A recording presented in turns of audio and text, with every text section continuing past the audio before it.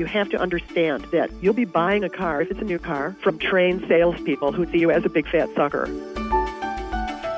There's just endless research you can do, and I highly advise people to spend a lot of time doing it because it will save you thousands of dollars, and secondly, it will give you the peace of mind knowing that you got a good deal. Coming up, find out how to buy a new car with Automobile Magazine President Gene Jennings, next on Change Nation from the First 30 Days.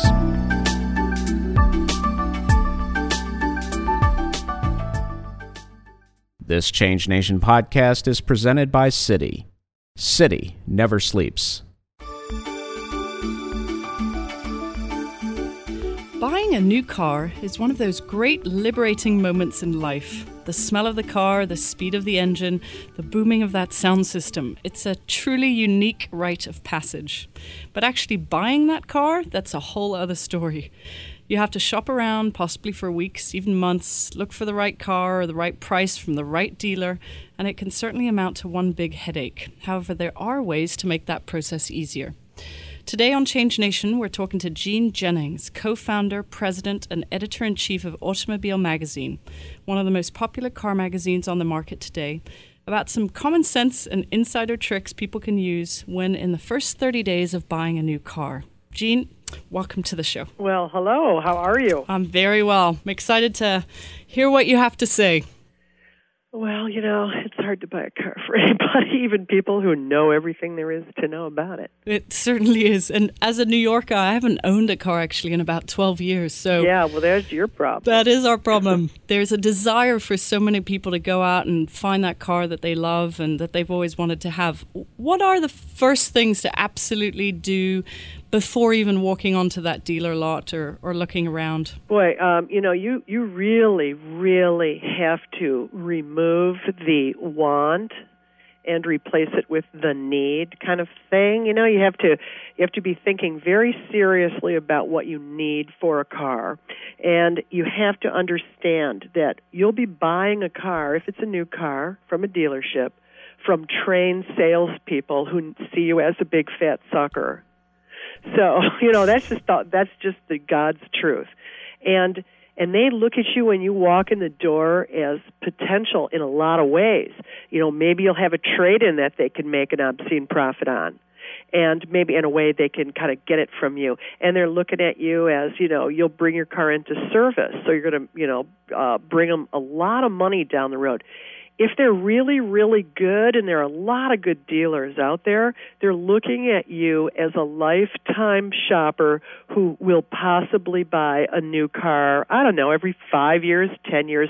But, if you're young, you'll have decades of buying cars from them. So that's the correct dealer experience. So what you want to do is research first. What are the best research areas, whether it's magazines, the internet? Where should people go to get started? You definitely shouldn't go to a dealership because it's too hard. It's so easy to go online now and see everything. All of the big car magazines have websites. Ours is automobilemag.com, and we review cars in our magazine on the newsstand monthly. Has expert reviews of cars, but pretty much from an enthusiast point of view. You can also go to automotive.com, which has a review of every car out there. You can go to Edmunds. I think that's a fantastic site. Edmunds not only has car reviews, it has tons and tons of buying tips and selling tips, and it's really a great full-service site. You can go to IntelliChoice.com, IntelliChoice.com, and their specialty is telling you the cost of ownership, so what it'll cost you to own a car for 5 years. There are a million car buying sites out there, but I think what you're trying to research is a number of things. First of all, you're trying to figure out what kind of car you really need. A four-door sedan, a small SUV? Are you interested in fuel economy? Are you interested in safety features? You'll find all these checklists online to help you kind of narrow it down so you can figure out exactly what it is you need. How will you drive it? Will you just be driving it around town? Can you just get a little car? Can you get away with that? Will you be driving it on the freeway? the next thing you're going to want to look online for is you can look at cars side by side. You can see how much they cost. You can see how much the options are.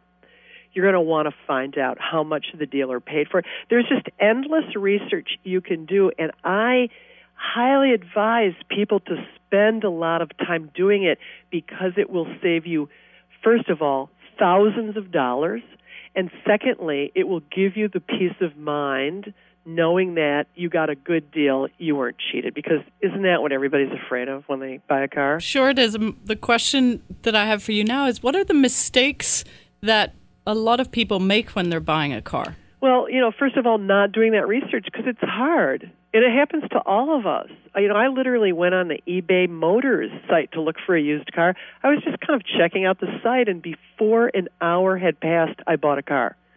And I didn't do all the due diligence. And luckily, I did it afterward, kind of embarrassedly, and got a good little used car. But just letting your kind of, oh, that's so cute, I want that car, and being too afraid and intimidated to really get the good deal. So doing the research is so important. That's the first error, the very first error. The second is not really test driving a car the way you would drive it. So, being uncomfortable, driving it around the block when in fact you're going to be on a freeway, driving it on a freeway for your test when in fact you're going to be on lumpy city streets, so you don't really feel it in its real environment. The other mistake is when you go for the test driving a car that's fully loaded when in fact you can only afford the base model. So it has more padding, it has different tires, it has different equipment that changes the feel of it.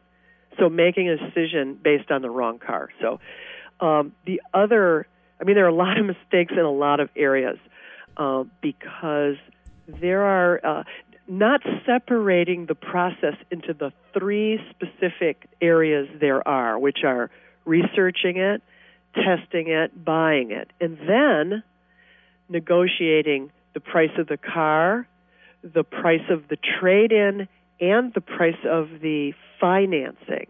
Three areas where the dealership can make money. So not breaking it down enough into different steps. Jean, let's talk about the buying aspect. Okay. Is it always okay to negotiate price when shopping for a car? It is always okay, although you obviously don't want to. You need to come from a position of knowledge and strength. So if there's a very hot car, let's say the Toyota Prius had just come on the market, there's a little more leeway now. Everyone wanted one. They couldn't make enough of them, so you would be stupid to think you can negotiate. You're in a much of a position to negotiate. You're not going to get a lot off of that car, maybe nothing. So that's why it's important to use a site like Edmunds.com because they have a place on there that can help you figure out the true market value at any given moment of a particular car. So that's the rule of thumb, basically, is if a car is hot, you're going to get less on it. The other thing you find out, if there are rebates on a car, rebates come from the manufacturer, not from the dealer. So if you find out there's a rebate on a car, you can still negotiate the price of the car. Aside from the rebate, that's not the dealer's to negotiate. And one other thing that's really, really critical when you go to negotiate is to know what the dealer paid for the car, know what the dealer paid for any of the options that are on the car. That's the invoice price, because then you, instead of negotiating the price of the car down from the sticker to your price, you negotiate the profit margin the dealer should make. Does that make sense? It does, Jean. I mean, I'd love you to explain some of that terminology. I know some of it's confusing between the dealer sticker price, the base price. Yeah. How does that all work? Right. There is the MSRP, the manufacturer's suggested retail price.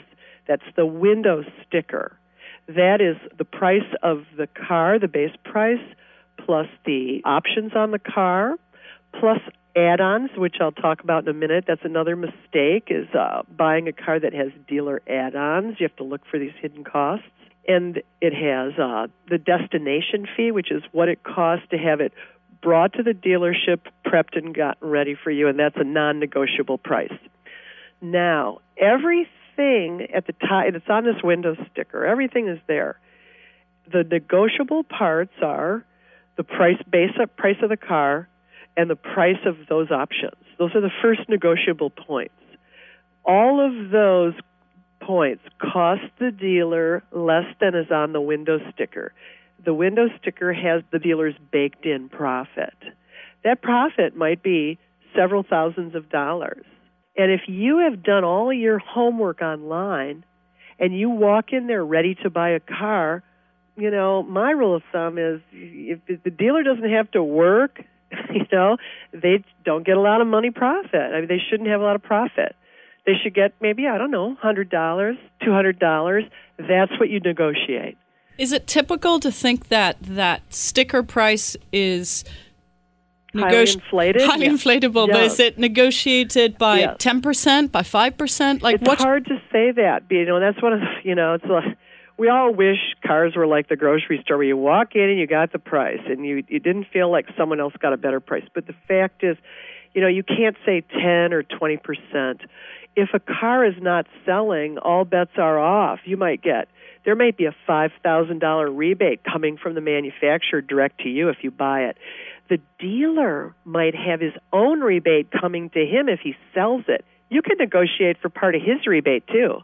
So that's why it's so important to do your homework online and a site like IntelliChoice and like Edmunds and like Consumer Reports. All those will tell you, they'll have current rebate programs going on across the nation, and this is going to be the year that you can buy a car for. It's going to be the buyer's market. There will be, you know, there'll be rebates. There'll be money you can get back from the dealer. You'll be able to really negotiate down these prices. It's also important to know that if you just think of the phrase the end of the day, the end of the week, the end of the month, and the end of a model year are all good times to get a good price on a car. That's very interesting. At the end of the day, the guy, you know, the salesperson wants to go home. They would love to make a deal, and if you're well armed with information, you're in a better position to turn it. Same thing at the end of the week, the end of the month. Dealers have to pay insurance costs on the cars that are sitting in the space on their lot. The longer they sit there, the more those costs rack up. And then end of a model year, obviously, if a new model comes out, the old model is already a year old, even if it hasn't turned a mile. So if you don't have a problem with that, you're going to save some money right this second.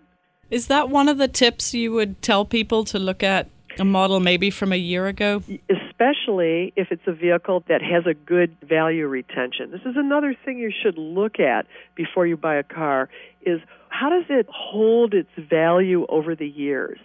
European cars in general do not hold their value, and they cost a lot to service, as exciting as they may be to own and drive. Japanese cars, as maybe unexciting as they tend to be to own and drive, but they're dead nuts reliable. They hold their value. I mean, you could sell a 150,000-mile Honda Civic for about the same price as you bought it for. You know, they're just these cars that retain a tremendous amount of value. So it's good to know if you're buying a car that doesn't hold its value well, you probably don't want to buy one that's a year old. And I guess that is also online and in these research sites that you mentioned. Yes. Okay. You know, this information, if you Google how to buy a car, you will be inundated with a wealth of information. The question is, are you going to spend the time to read it? This will probably be, for most people, the second biggest purchase of their lives, the first being a house. Cars cost a lot of money for all the, you know, the emotion we attach to them. We can be pretty well starry-eyed when we go and buy a car. Is there an advantage to leasing as opposed to just buying? There are some advantages to leasing, and you know what, you really have to do some research in terms of tax. I've always been under the notion that leasing is good if you have a business, but probably not if you're just a regular person in terms of tax write-offs. But the advantages to leasing are if you need a new car all the time, you just like new cars, if you want to drive a better car than you can afford.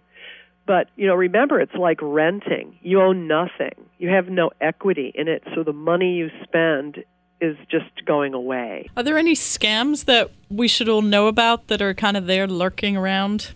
The biggest kind of nudge, nudge, wink, wink that people amazingly don't see is what we call dealer add-ons. That's the first one. There are a lot of scams, from unscrupulous people, but these are things like rust proofing, which no car needs. That's just a total scam. The second is clear coat or appearance package or protection. No car needs this. In many cases, it's just wax. They've waxed your car, and they're charging you $400 for the appearance package. There are cases where the dealers have added their own security system, and in some cases, if you're not clever enough to figure it out, they've uninstalled the one that came from the manufacturer and put on their own and charged you a lot of money. Wow. There are all kinds of things, and those are typically listed on the window sticker in a little box that might say extras or something that makes it look official, but it isn't. Those you should feel free to completely ignore and say, I'm not paying for any of those. I need none of those. In almost every case, if something is on there that you would like, that you actually like, you can get it afterwards. You can get it a month or two later for a lot cheaper than what's on there. Jean, how can you help us with dealing with some of the intimidation factor? You should never, ever, ever deal with, there are plenty of people trying to sell cars out there. This is a terrible, terrible market for selling cars. You should never do business with someone who intimidates you because, frankly, you're doing them a favor buying a car. So if someone's intimidated, they should walk out the door. Got it. Walk out the door. You are not beholden to anyone. That's the worst kind of car dealership. I'd be more worried about someone who, is just really, really helpful in ways that I don't want. These are salesmen. They're trained to figure you out and what the first thing they might ask you is, did you bring a trade-in? Because they're going to find out right away, are you more interested in dealing them down to the nub on their profit on the new car, or are you really interested in getting a good value for your trade-in?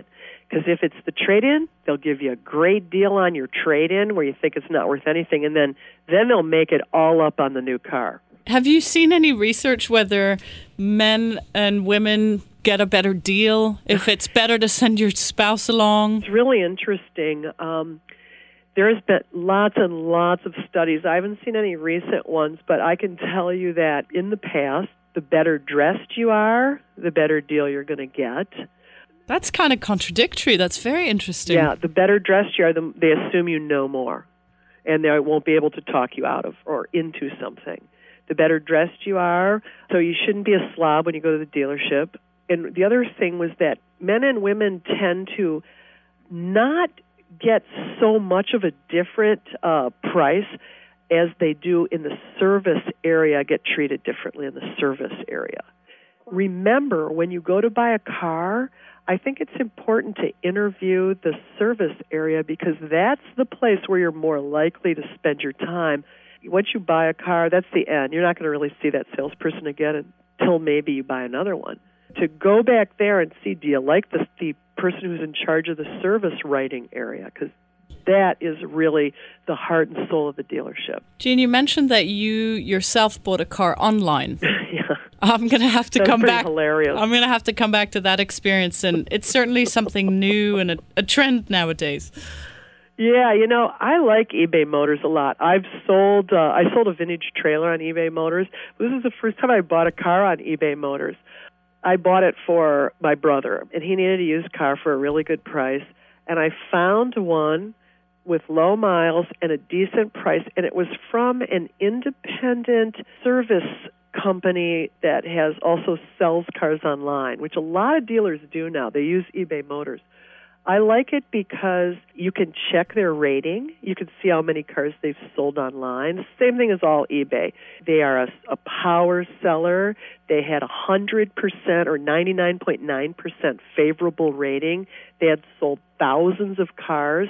The other thing you can do at eBay Motors is get an AccuCheck report for $14.95. It's a search of any accident the vehicle has been in, any police reports. You can do the title check. So you can check a car's, see if it's come out of a flood.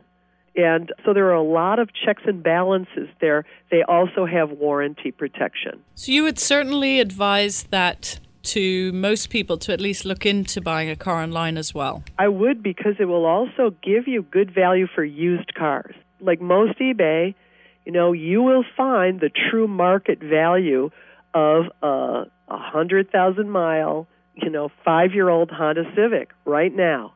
And you will see it, and it will not vary much. If a car's overpriced, there won't be any bids on it.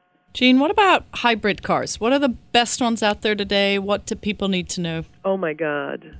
There are so many hybrid models. It's no longer, it's not, a Honda or a Toyota. There are Fords and General Motors. And I think what people really need to know is how they themselves drive their car. A hybrid car will not give you good fuel economy if you are not in stop-and-go traffic all the time. You save fuel in a hybrid when the car shuts down. If it's not going, you're not burning gas. So there are a couple different kinds of hybrids. The newest are from General Motors, and that's two-mode hybrid. This is a hybrid system that allows you to tow, and it allows you to carry a lot of passengers. It's applicable to bigger cars. So you can get a benefit from the hybrid motors without sort of giving up the ability to tow. So people who tow boats and so on, people who put a lot of people in their vehicles, might want to consider the General Motors two-mode hybrid systems. There are what they call mild hybrids. The Malibu has a mild hybrid. The Chevy Malibu, the Saturn Vue has. I don't mean to sound like a General Motors ad, but they're different than Toyota Prius. These hybrids don't work the same way as Prius, but they'll shut down when you stop at a stop sign or stop at a stoplight, and they will also add some hybrid power, some electricity when you accelerate, maybe like 10 or 11 miles per gallon horsepower when you accelerate at a higher rate of speed. So it acts as a performance boost more than a fuel economy boost. So you can basically drive a four-cylinder car and it feels like a six-cylinder.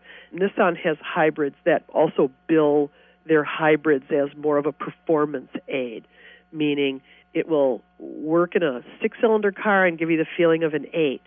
Lexus just introduced the LS600. It's a limo. It's an absolute limo with, massage rear seats with hammocks and drop-down DVD players. And the 600H is a hybrid version of that car. And what it does is allow V12 performance in an eight-cylinder car. So, it's all relative. Jean, I know in your magazine, Automobile Magazine, you probably look at trends and what's coming in the future. Could you share a few things that we might expect in the next few months, years with cars? Yeah, I think, first of all, we're going to see diesel return to the United States, but it will be like nothing we remember. Diesel, to most Americans is stinky, noisy, oily, dirty, and what's coming back is clean diesel. It's absolutely seamless. You won't be able to hear it. You won't be able to smell it, really. And it will be a super clean diesel fuel like they have in Europe. And sure. What that offers you is fantastic low-end performance and really exceptional fuel economy. Sure, but both my parents actually in Europe have diesel cars, so that's very familiar to me. Of course, and in Europe, diesel, the big difference is it costs a lot less than gas. And here, there's a kind of, right now it can be as much as $1 more a gallon. So there will be, they claim, the fuel companies claim it's because there's not enough demand. Well, we'll see that change. We'll also see diesel hybrids where we'll use, a blend of electricity to diesel. There'll be a lot more different motive sources, but it's all really going toward hydrogen. That's the only true zero emissions fuel and the only real alternative in the end. So are you a believer in the electric car at some point? I think it's a stopgap. That's all it is. The fact is electricity is going to cause pollution somewhere. That's the reality. Sure. Where that electricity is created before it gets to your car, in almost every case there's pollution being created somewhere. So I think the real solution is going to be hydrogen. Beautiful. So, Jean, if I heard you right, it's definitely research, then test, then buy, and then negotiate. Absolutely, and don't be afraid ever to walk out the door. Beautiful. Jean, the way that we end off all our interviews here at Change Nation is to ask all our experts and guests the exact same 3 questions at the end. Okay. They're fun. Okay. They have nothing to do really with the guest's area of expertise. Okay. So here they are. What is the belief that you personally go to during times of change in your life? I have always, and I have had a long and very difficult and interesting and exciting life. And I have always believed that when the worst things happen to me, the best things have always happened next. And I believe that I believe in God, and I believe that there's a plan for me. Here's the next one. The best thing about change is? Change equals opportunity. And as Ralph Waldo Emerson said, consistency is the hobgoblin of small or little minds. So I have no problem with change. And here's the last one. What is the best change that you have ever made? Just pick one. Best change I think I ever made in my life happened when I was just after 40 years old, when I suddenly realized that I looked outside for my rewards and punishments, and I walked away from a very bad relationship and a bad marriage and started to create for myself my own core of self-worth. Beautiful. Jean, thank you for being so honest with us. No, that was a little shocking. I'm a little kind of verklempt right now.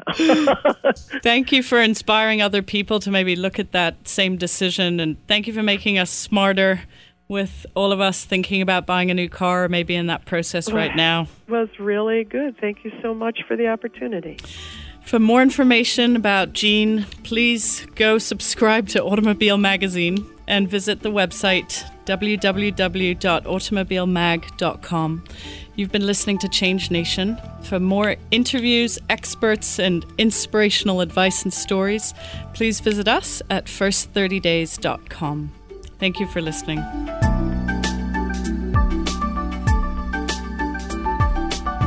Thanks for listening to Change Nation from the First 30 Days. Please visit us on iTunes in the Society and Culture podcast section under Philosophy. Remember to take time to leave us feedback about the show. We'd love to know what you think. Change Nation is a production of the First 30 Days Incorporated. Copyright 2008, all rights reserved.